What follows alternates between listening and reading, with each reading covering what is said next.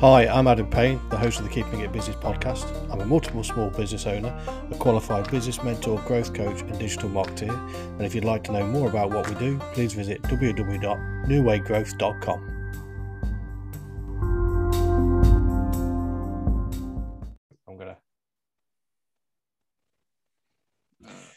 Right, welcome to the latest Keeping It Business podcast. Top gentleman with me today, Casper Kruger. Casper, please introduce yourself and your business. Hi, I'm Casper. I'm the managing director at Structural Evolution. We have sort of kicked off September 2020, so we're still brand new out of the box. We are now in our second year, which has been an absolute journey, which we're going to discuss today. It's going to be good to discuss it with someone. We specialize basically in the advanced composite structures. We pride ourselves in high-end FE analysis, hand calculation, design work. We also do CAD and that type of stuff as well. We do CFD, fluid analysis, fluid structure interaction. So our main sort of market, our goal is to solve complex problems for our clients where your standard FEA approach, your built-in FE CAD and your CAD can't do the job, and you need someone with a different perspective. We like to step in. We do also a lot of product development and design verification and sign off, anything from a small civil platform or crate to large, 20, 30 meter footbridges, subsea structures, anything that basically requires an in-depth analytical approach is something we can support our clients with. Superb. Yeah, and at the minute, we are cast a wide net, really. So for markets, we do energy market, civil market, and by energy, it's oil and gas, renewable, purely just to see, where can we apply ourselves. Excellent. Now, before we start, I know you've got the Connex port on the background, but I wanted to ask you, because I just spotted your logo. Is that logo in particular of anything, or is it just something you like from an abstract point of view? Or so it's funny. My life journey sort of started off with mechanical engineering, and I worked in a factory when I was a graduate many moons ago, and I worked on a composite headboard for trailers that goes up in Africa, these 40-ton trailers. And I was itchy all over. And I said in my life, I'll never touch composites again, but I've only worked with it. I didn't design with it. And so the journey went on, and I studied and I did my bachelor's, and I came to Plymouth, and I got into a company which deals mainly in composites. And instead of building with composites, I designed with it. And the material, the orthotropic heterogeneous material is so complex and malleable, and you can do so much with the same. So one blade, you can design it in so many different ways, and so it has different mechanical properties to serve different purposes. And I found the complexity in its fascinating. And I'm actually doing my PhD degree now in the micromechanics of composites.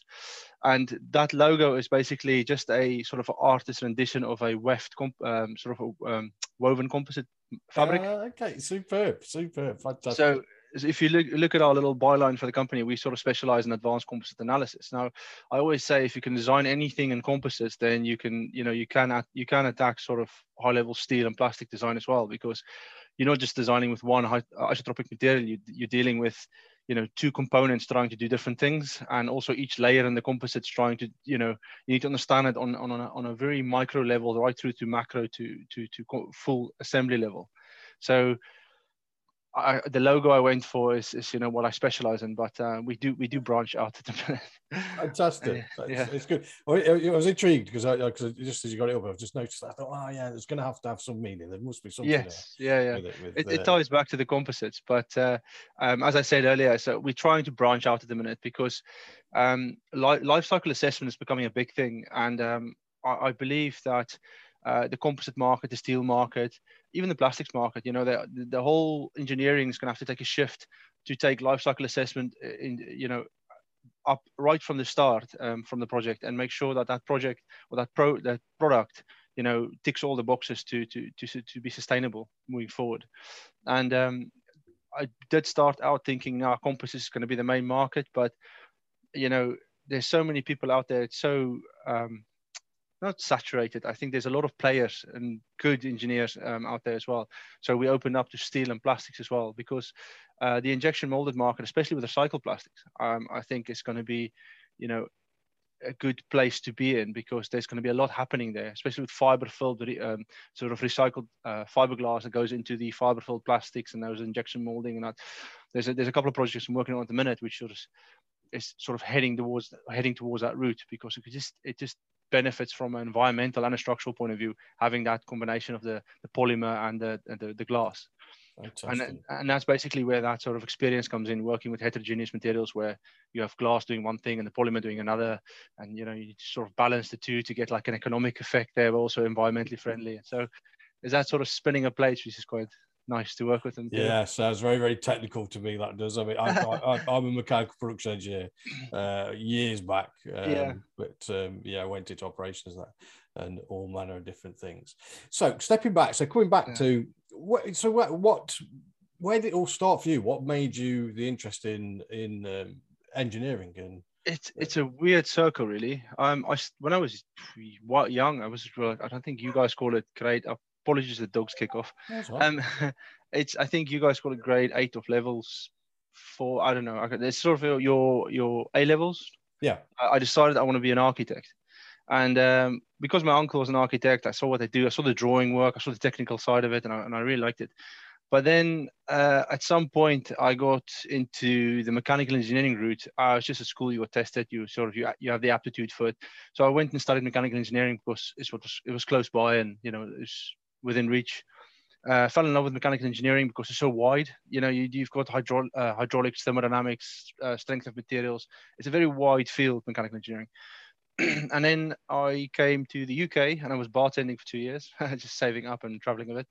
And then I went back to finish mechanical engineering, and I came to Plymouth, of all places, to further my mechanical engineering degree to a bachelor's. I got a job here in a company, which I said earlier, which works with fiberglass structures. And I fell in love with the architectural side of bridges. And I was project managing one. I was still employed. The couple of bridges along the track up to London, and I designed a couple on the other side of that as well. And that architectural side of a bridge, it's a 120-year life cycle design, and so it's a monument. It stands the test of time. I'm not going to be here when people still talks about where that come from and what that did.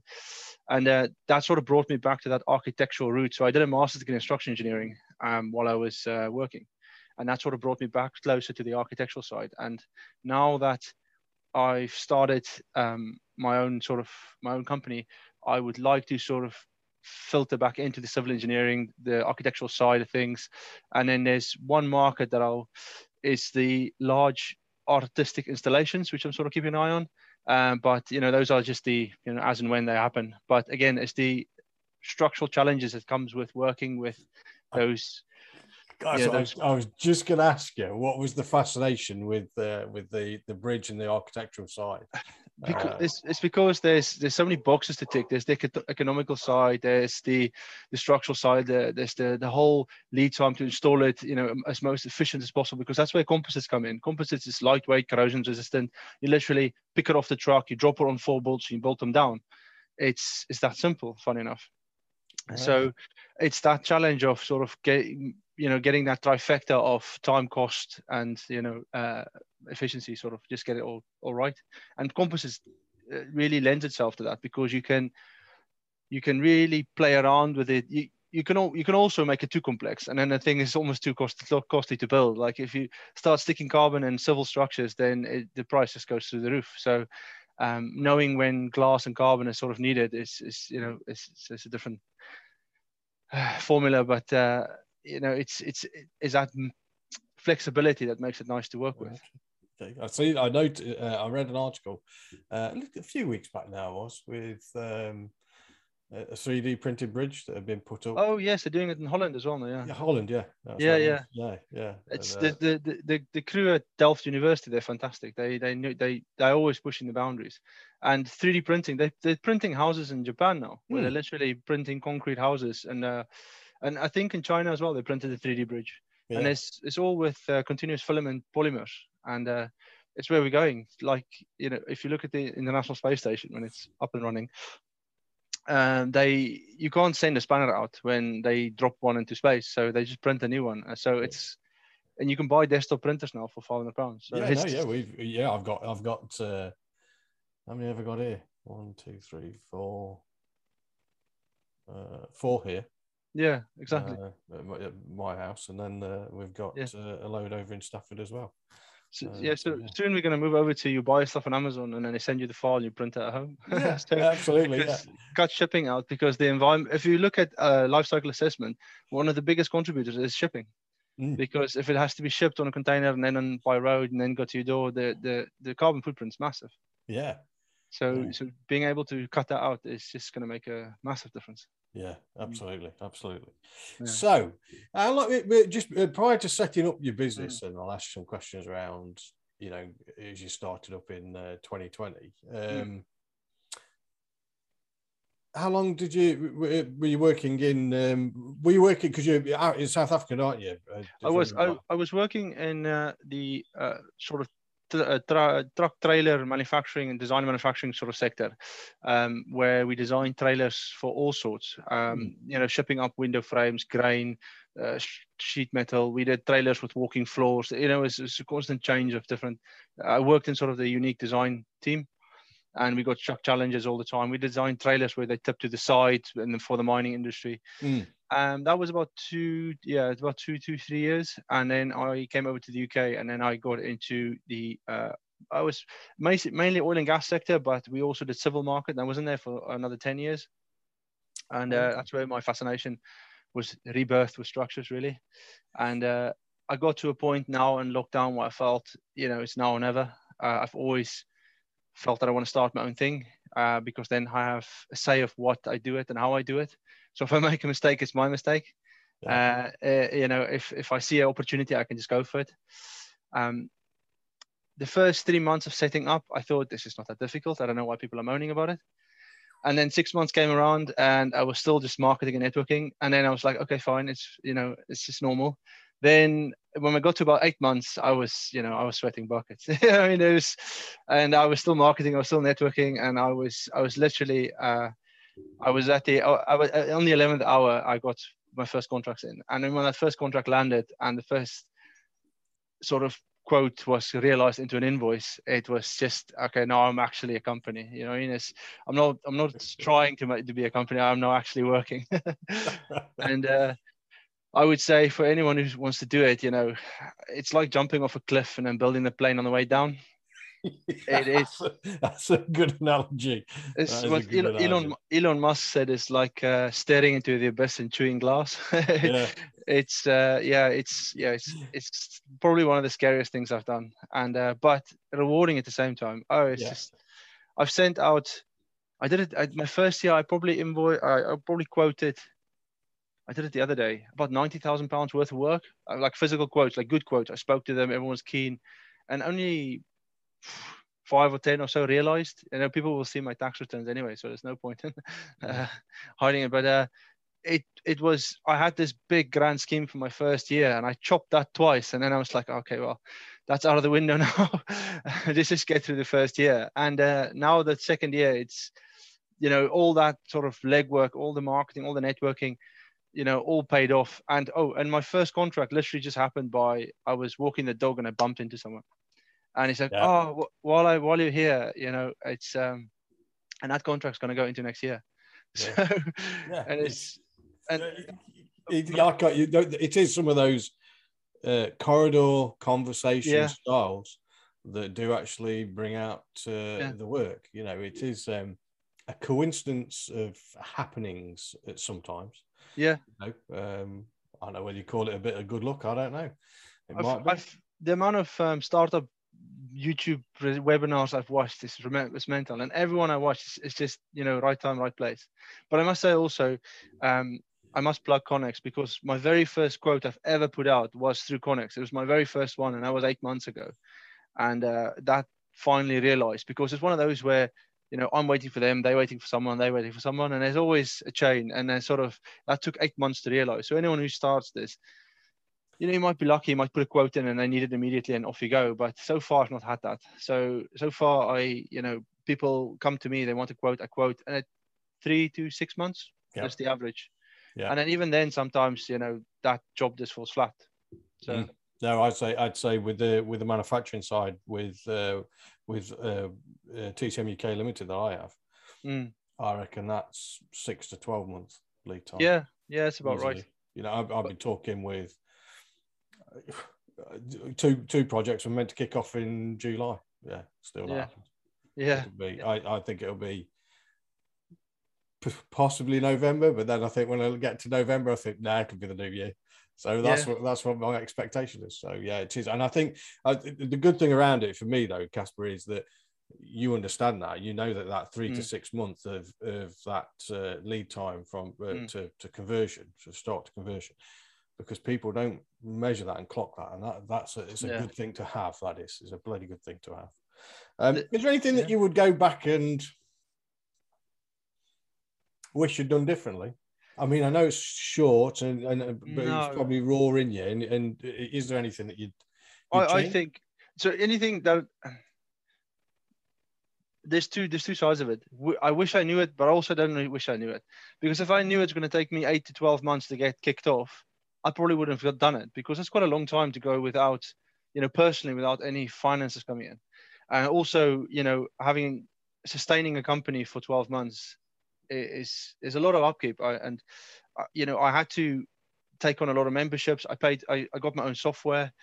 I was set up from day one to make sure that if anything lands, I'm ready. I was thinking of the idea of, wait till I get a contract in and then get these things in, but then you're scrambling, and I'd rather be proactive rather than reactive.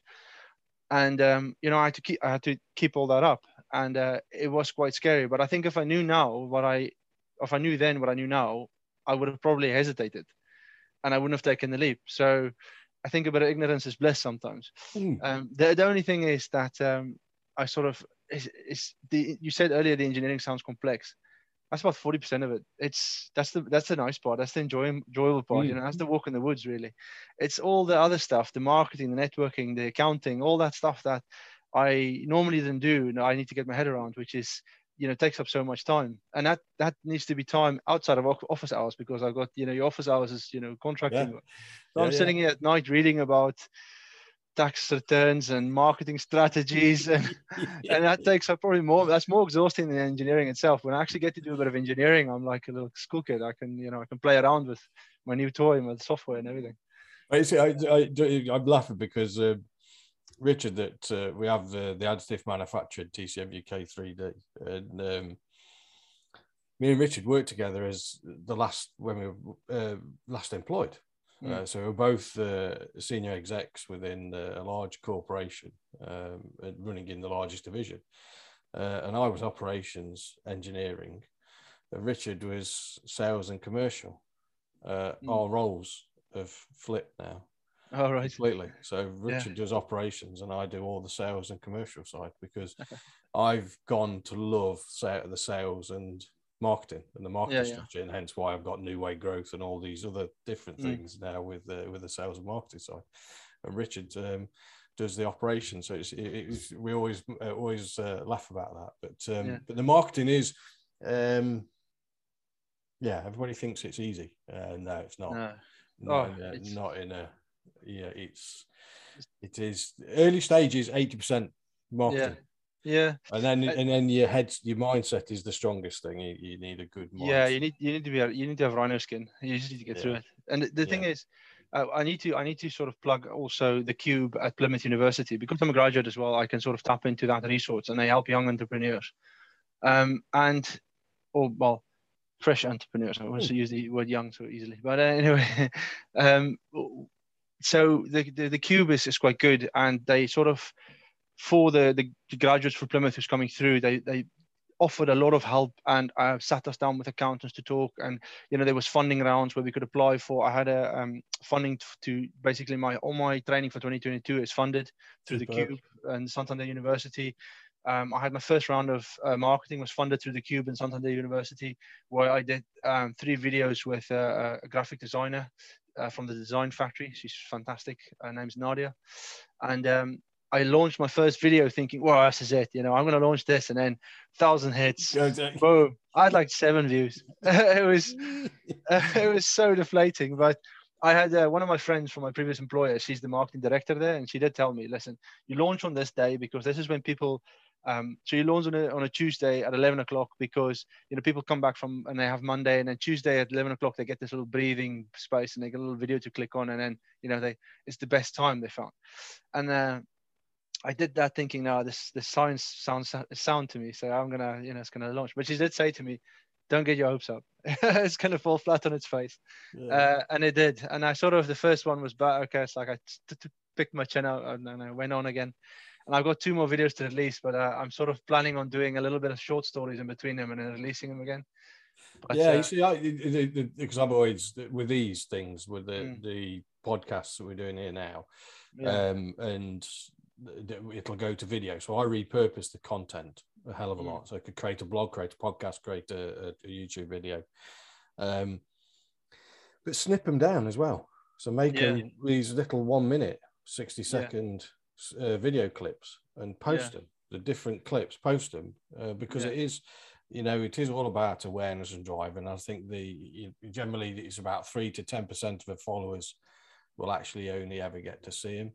But then when other people start engaging and liking with it, it goes across there, so it ramps up from an impressions point of view and that side. So yeah, I won't be disheartened about it. It's because I tell you now is that we still do. It can be so up and down, hit and miss, testing, and that's where the marketing. You've always got to be testing. We do LinkedIn Lives, and we don't get anybody on them sometimes. Sometimes you get 2 or 3, but it builds. It gradually builds momentum, and it's keeping this consistency, and it gradually builds. So I won't be too disheartened about it. That's one thing at the minute which is quite tricky, because all my contracts I'm working on is under NDAs, so I can't talk about them at all at the minute. And because of my first contract, there's nothing else to talk about. So I'm I'm looking at my board ahead. I've got a little whiteboard which I scribble on, and I've got like a couple of ideas where it's gonna make up a couple of complex problems and solve them, and just post about it. Well, one of the best things I do is in fact, I've probably got them up here somewhere. One of them is Ask the Public.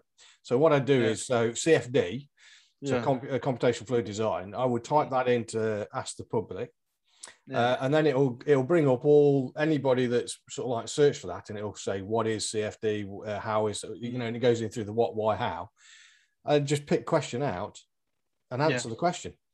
Okay.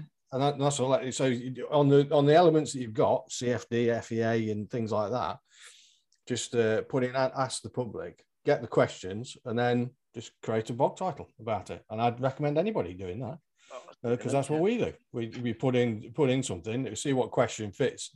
Fair few questions. Say, right, we'll answer that one. We'll answer that one. We'll answer that one. Yeah. Oh, that's quite good. Well, and Ask the Public is like a dedicated site. askthepublic.com. I'll send you links after this. That'd be good to see. But even on LinkedIn, so my brother was saying the same thing. He's a programmer and he's running his own thing as well, and he does the same. He just sort of like answers people's problems. At the minute, I'm just trying to sort my own problems out. Yeah, no, absolutely. no, but I'm joking. So, you've gone about the cube, was it? So, is that a particular area? Because you can give them a plug for me if they're open entrepreneurs and it's just the Cube Plymouth. So the Cube Plymouth is basically just sort of like a local enterprise unit. It's one of the things they do. They do many things really, but they sort of help young Plymouth graduates start their own business if they want to, and also sort of give them advice. There's so much training, which is free training. There was one about marketing. There's one about accounting. There's also they sit you down with patent lawyers and accountants for 3.5-hour sessions, just to sort of get yourself an idea of where you want to go and what you want to do. And then every now and again, there's large funding rounds which comes out. And the beauty of it is this funding is 100% upfront. So you get the funding, you can go ahead and do it. Where I've looked at so much funding over the last year, it's ridiculous where as a startup, they want you 25% match funded and you only get paid at the end. So it almost beats the purpose. You can't touch it until you're 3-5 years old.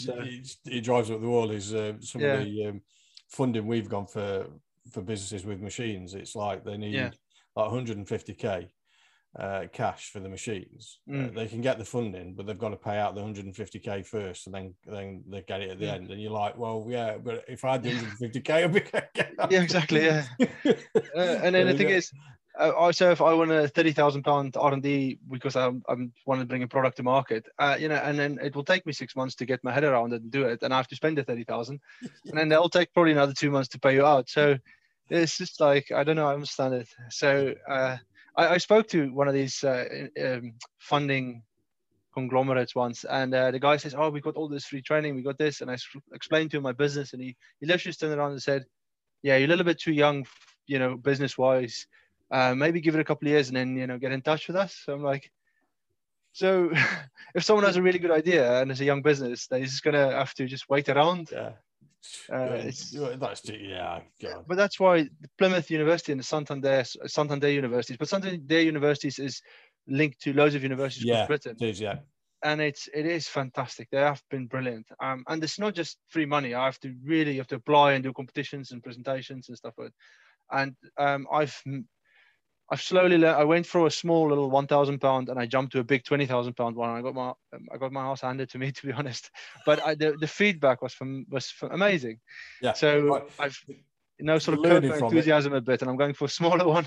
Yeah, but it's baby steps. But as you say, that learning was, even though you got your ass handed to you, that learning is invaluable. Yeah, but the feedback was really. It made me actually stop and pivot, and it made me think. Okay, but they asked these questions. That's really good questions, and I think it was almost worth not getting it in the sense, so I can sort of readjust and sort of carry on.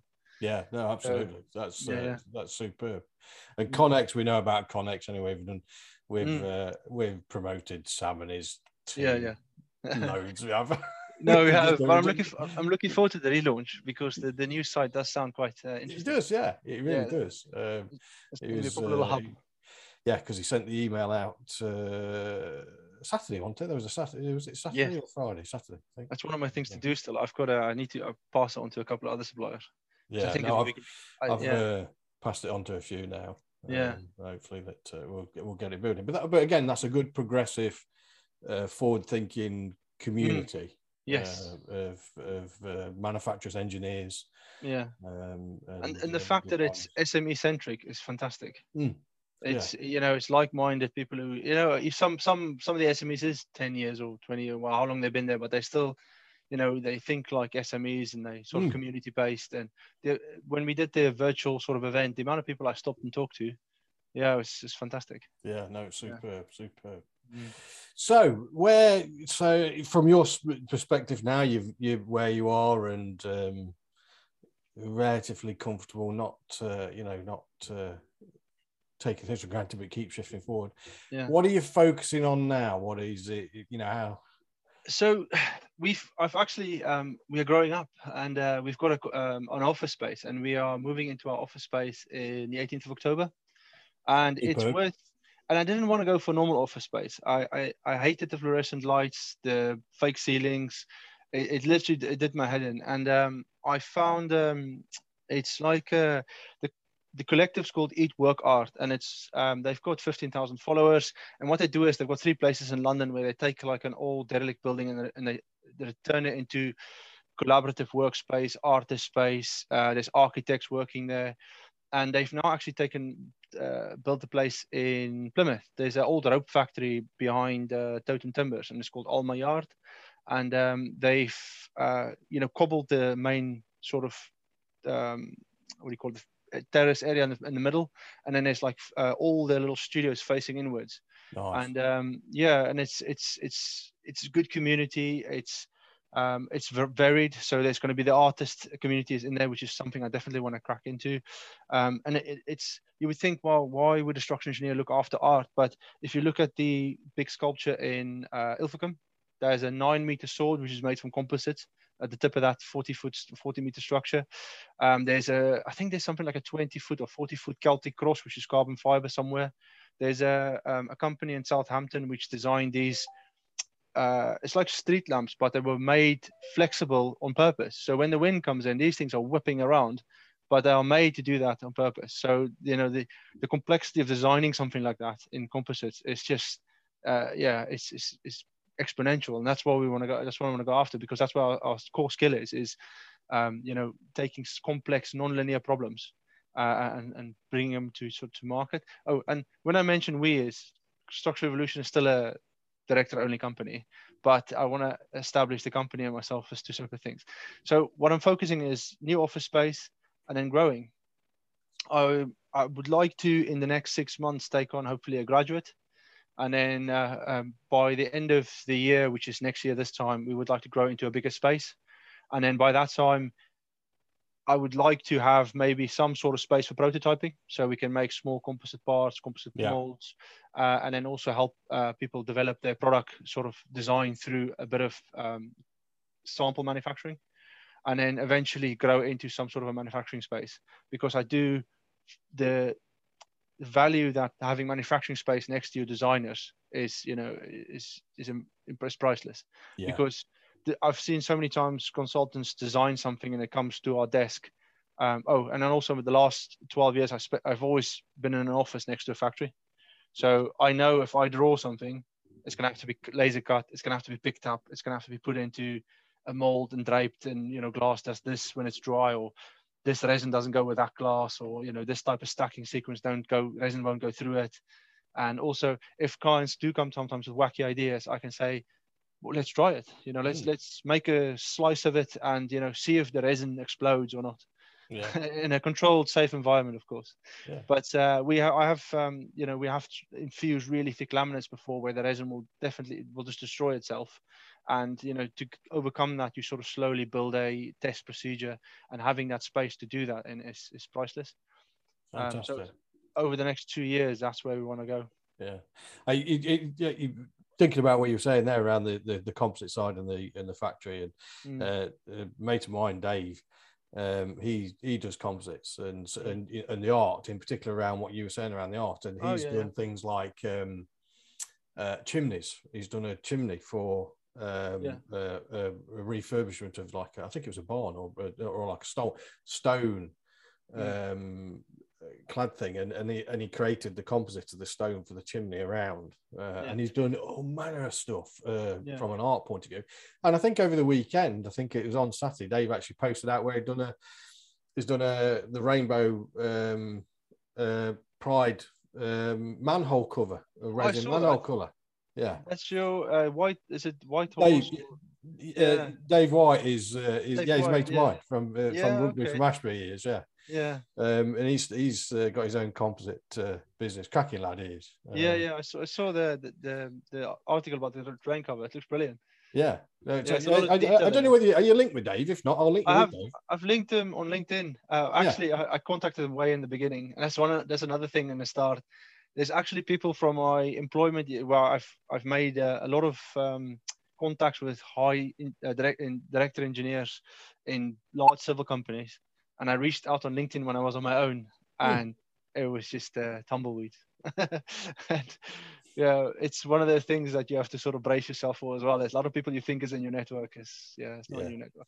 Right. But, I'll after this, I'll tell you a little trick in doing stuff with LinkedIn to get people connecting with me a little bit better. That's something good. Might increase the levels. So from going back to the marketing side, I meant to ask you this earlier. Was there any one thing that really stood out for you on the marketing that worked the best for you, or was it just a approach that you went through and understanding? I think marketing, I never saw, so we have I have friends in marketing, and I've always wondered what they do, and now I know what they do. It's quite difficult. It's quite a science to it, actually. It is, But my marketing strategy was literally just I had a list of people that I knew, and I just went down the list, and I literally just contacted them. I reached out. I shared videos. LinkedIn was my biggest marketing tool. It's almost my only marketing tool. I did a little bit on YouTube, but, you know, it goes through to LinkedIn anyway. And I built, my strategy was not this B2B sort of marketing where I've got so many people contacting me trying to sell it to me. I stayed away from it because I don't want to bombard people with people that I don't know with stuff they don't need. And so I went from person to person. I scheduled meetings. I spoke to them, and the beauty about Teams and, you know, the recent years that stuff has changed meant that I can do it from my own home. I don't have to drive everywhere, which saved on cost, and I could spend it somewhere else. And I literally just booked meeting after meeting, and I just reached out and I did talks like this. I did talks with the ICE, the Institute for Civil Engineers. Yep. And I did a couple of talks for universities, and I just kept reaching out, to be honest. And yeah, it's a slower way, I feel, of doing it, but the network is strong. Those people are there, they're supportive, they're talking, they're passing my name on. And those who didn't come back to me, I'll get you later. Yeah, no, absolutely. Yeah. No, absolutely. And I understand. So some of the bigger civil sort of industries, you can't work with someone who doesn't have pedigree. And that's one thing. I lost a big contract because I didn't have pedigree, because I don't have a history, and they don't want to. They liked everything I do. They liked how I sold it. They liked my enthusiasm, everything. But because I could fold in the next month because I don't get a contract. I don't know. This is one of the reasons. And I said to the guy, well, thank you for feedback. And, if your project, hits a hiccup and you need someone with what I've sold you, then please come back and we can talk about it. Yeah. And, I took it as a bit of experience and I went on. So in a year's or two time, I'll contact the guy again and I'll say to him, well, yeah, now I've got pedigree.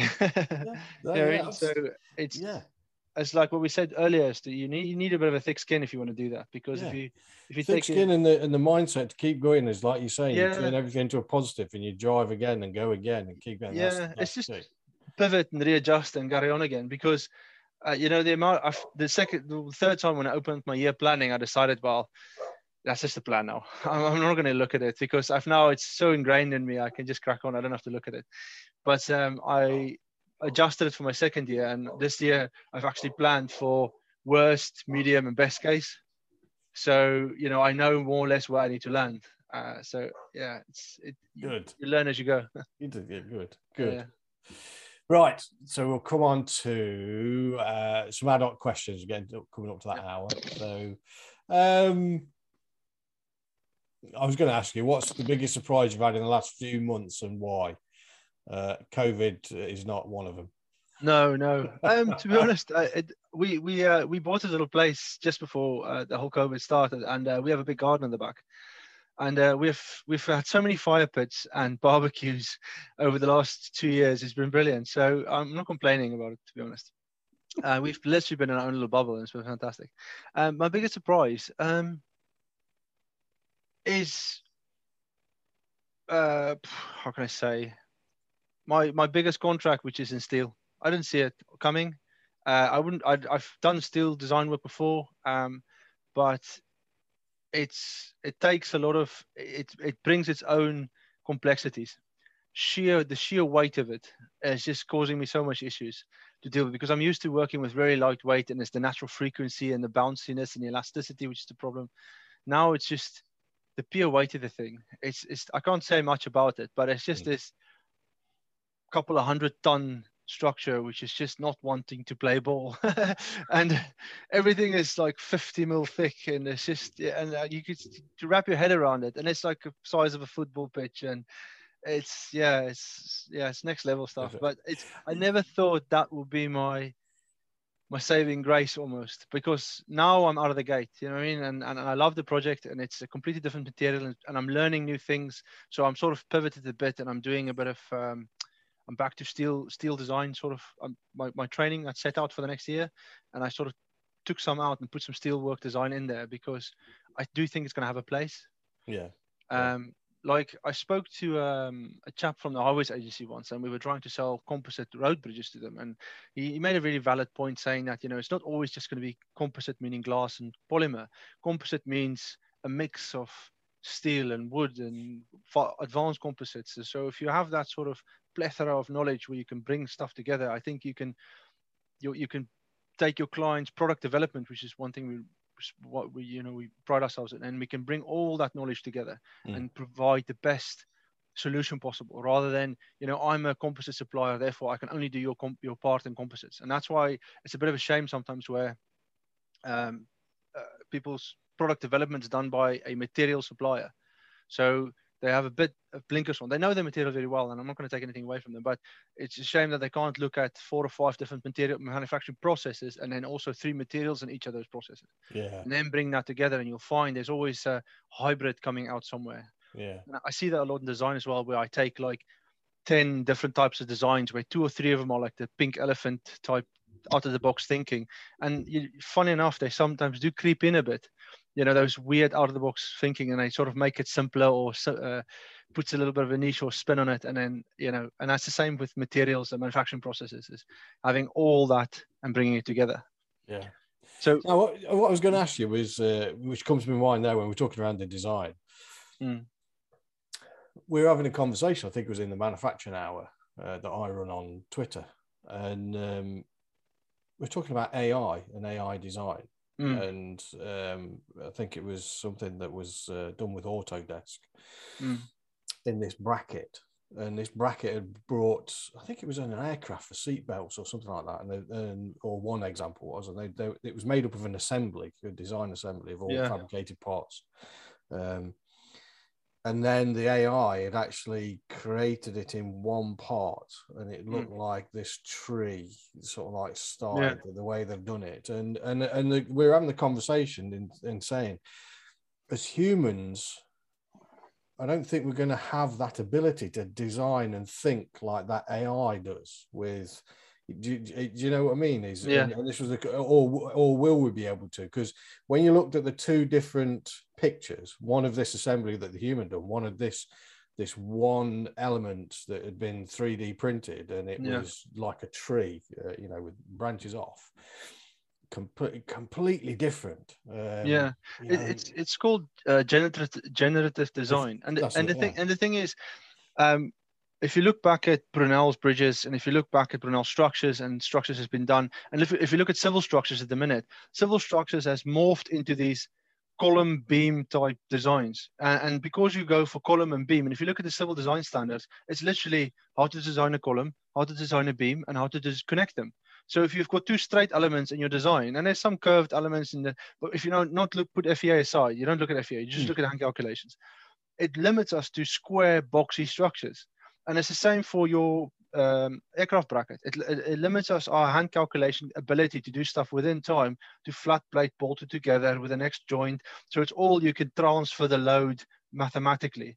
And that's how, if you look at the suspension bridge that Brunel did in Bristol, the chain link is all flat plate that creates different links, and it's all, you can literally pull it apart and do it by hand. It took them forever, but if you take the generative design, which is organic design, and you want to do that mathematically, it will take you so long. It's possible. You can split it into little slices and design it bit by bit and transfer the load through, and you can, but they do that, and they do it 1,000 times, and then they pick out of those 1,000 the best one. And so artificial intelligence is definitely something that we're going to have to embrace. It's like people say technology made us lazy, but it's only made you lazy if you, and this is a term I probably should coin, is push button engineers. I put in this, I press the button, whatever comes out the back, I believe. And, they treat FEA as like a black box. If you put in nonsense in, nonsense out. So I take forever to get the geometry perfect and make sure my mesh is good. And because, bad mesh could, give you skewed results. So understanding what goes on in the background, understanding the artificial intelligence, the mathematics, the composite stresses that's being calculated in the back. If you understand what's happening in the back of the software, then you're not going to be lazy as an engineer. You're basically using that hammer or that tool to the best of its ability. It's like using a hammer the right way rather than sideways, because if I hold this end, it's going to make like a hammer effect. Yeah. But if you understand how to use the tool, then it makes you more efficient. Yeah, absolutely. And I think if you look at what's happened with the tooling software, we can tool large 20, 30, 40 meter structures now, and they do a boat hull cut in one. And it made us, that helps us grow the marine industry. The boats gets bigger, more efficient, thinner. And yeah, definitely, I think artificial intelligence they're doing it now on FEA analysis as well. So you can run FEA analysis with artificial intelligence. So when next time you open up the model, it helps you set it up quicker and faster. So the setup time is reduced as well. So all you have to do is interpret the results. And they're probably going to write AI to help us go through the results as well. Yeah, but the thing is like you say though, is that the things that set you apart are this curiosity of this questioning and challenging and being curious around what is happening in that, instead of just going press the button and it churns something out. Actually understanding that thought process, because that's the way that we as humans progress as well. And it will be a hybrid of AI and human. The thing is, if you look at the lead time of projects at the minute, they're just getting shorter and shorter, and the budgets they want to spend less and less, because, and then the other things, materials are getting more expensive. But if you want to start reducing that lead time, you're going to have to embrace this technology, but you're going to have to understand it as well. So always what I said to my graduates was, instead of starting to build this massive complex structure and trying to analyze it, build a really small, simple version of it, or just one element of it, and then run it, and then do a hand calculation so you understand what it's doing, and then build the complexity in. So if you can sort of understand that background, then you can start manipulating the FE software to do what you want quicker. Yeah. And that's definitely where AI is going to come in. Yeah, no, absolutely. Absolutely. Well, actually, that one. What makes you feel you're inspired or like your best self? Oh, it's freedom.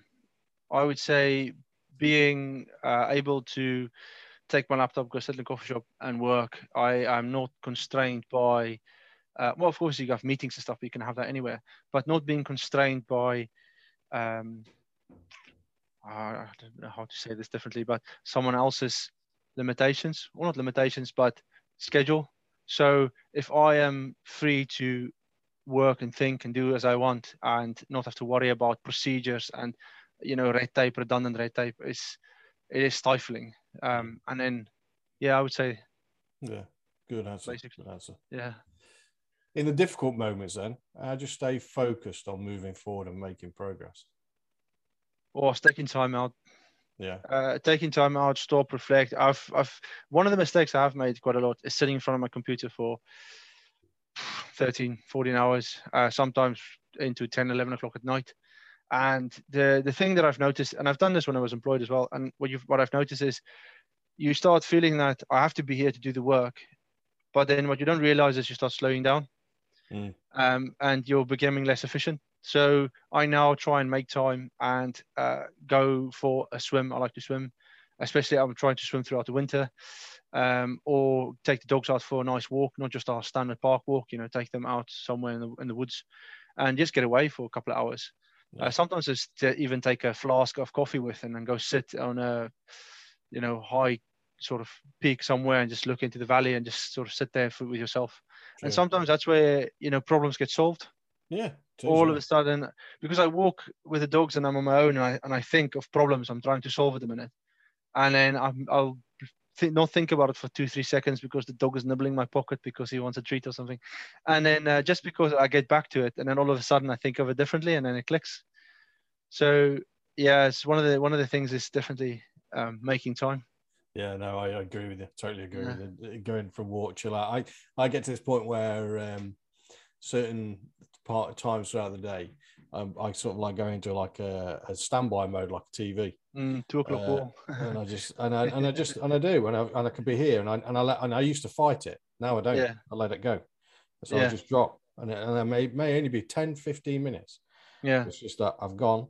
And I'm going through different things in my head. And normally when I come out of it, I've thought through something and gone. But I've had that relaxing, chill moment. Yeah. But also going for a walk, because I do that, I do an exercise. I can't stress that. I used to do my exercise of an evening, my weights and things like that of an evening. Yeah. Actually now I've swapped it. So I do it first thing in the morning. Yeah. So it's set me up. And I've actually stacked it now. When I have a cup of coffee or a cup of tea, I actually do 100 press-ups whilst the cup is boiling, and that's what I do. Yeah, nice. So just like this James Clear's habit stacking. So I used to call it anchoring, but habit stacking. But that's the thing is, in our new office, I'm putting a sofa in.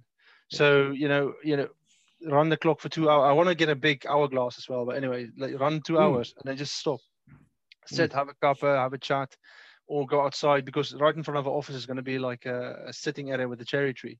Go sit under the tree and just have a little chat. Just chat. Yeah, absolutely. Yeah. I normally ask these questions. One of them come, I think, from Tim Ferriss's podcast, which I quite liked, which was, if you could have a billboard with anything on it, what would it be and why? What, for the business or for myself? You, business or yourself, whichever one. Well, I'll die if I have a billboard for myself, to be honest. I hate taking photos. I hate being sort of in the limelight. It's against my nature. For the business, I would say, help solving your complex problems. Yeah. It's from a business point of view, yes, but when I get a complex problem in front of me and I start taking chunks out of it and I get to the end of it or get over the peak of it, that's the best point. Not finishing it. It's getting over the peak, realizing I got this thing by the throat, and I'm winning. That's the best time. And then you're riding that wave down. I really do enjoy it. I gallop around the house like a little kid sometimes. Because I'll be walking around like a bear with a sore foot because I can't. This thing is just breaking me, and then it's just a eureka moment. Like one of my supervisors for my PhD said, a PhD is 6 years of scratching your head, suffering with 24 hours of eureka moments. That's it. In the whole 6 years, there's I think it's even 12 maybe. And all the PhD students I spoke to, I started my PhD with the same enthusiasm I started my business. I'm going to smash this in 3 years. Yeah. I'm 4 years in now, and I've just cracked the back of it, and I'm still doing like really in-depth research and stuff. So, and the business is going to be the same. I don't think I'm sort of getting a grip to it now, but the beast of this thing is it could turn on a pinhead, and then I have to, and that's the thing is how quick you can adjust to that and change direction. Yep. And I think also I've studied a lot, and I think lots of studying while working helped me get that mindset. So you run into a wall, and then okay, well, I can either climb through it, run through it, or I climb over it, run through it, or get around it somehow. And it's just having that mindset works. Yeah, that personal development I think is always key. Which reminded me earlier when you were talking around the different areas of business. Yeah. So you got the admin, you've got the accounts, you got the marketing, and then your actual day job. I don't know whether you've ever read the book, The E-Myth. No. And it's one of the top ranking books around this, and it is all about the journey of the entrepreneur and journey of the business, and the three areas: the entrepreneur, the manager, and the technician. Yeah. And the technician is where we do the work. The manager and the managing the business, and the entrepreneur from it starting up the business, and how all three have to interact and play their part. And it's a really, really good book. Well worth a read. I'm actually just rereading it again. I've read it a number of times. I've just picked it up to reread it again. But you ought to read that one because it is around exactly that thing, all around how to and why businesses fail and in the early stages and stuff. Good book. I'm just trying to think now. You've probably answered that one. What's that? Which I was going to ask you. If in 150 years science fails to save us, and all that is left is a book about your life, what would the title be, and what would the blurb tell us about Caspar Kruger? Yes, so I would hope that it would say talk about the environmental impact that my design work has done. That's why I would love to get into the renewable market, but from a different sense. I would like to get into the renewable market as a startup, not as I would like to do design work for the renewable market to get my beak wet, but I have a couple of ideas that I would like to bring to market and actually make an impact rather than just help someone else make an impact. So if I do have a book that talks about myself, is how I aided in turning this crisis around. Because I've got Google News pop up on my phone all the time. It's dire. I don't know why. It's because it's the environmental stuff I always research and read about, but all the new news feeds that pop up, it's like you almost don't want to leave your house. So yeah, definitely, I would like to make an impact in that sense. I'm not 100% sure yet. It's going to be something along the lines of structures, but how that figures in as I'm working on still. So my eureka moment in that department is not popped yet, but it's always in the back of my head. Superb. Yeah. Well, on that note, we will leave it there. Where can we find you? I know we've got www.structuralevolution.co.uk. Yeah. Also LinkedIn. I'm very active on LinkedIn. I've got an Instagram page as well. for it's a couple of images and stuff. There will be more to follow as soon as some stuff finishes.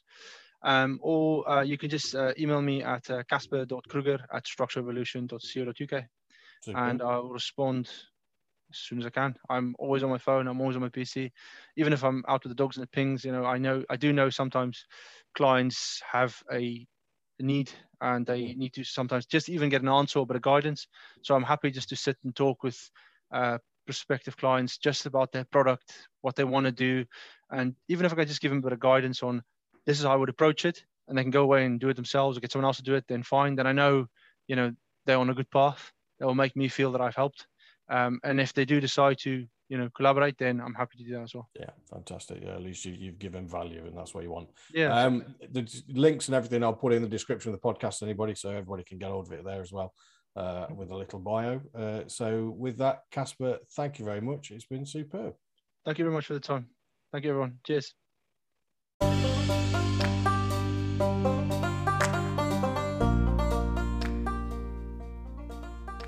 Thanks for tuning in, and remember, success is not final, failure is not fatal, it's the courage to continue that counts.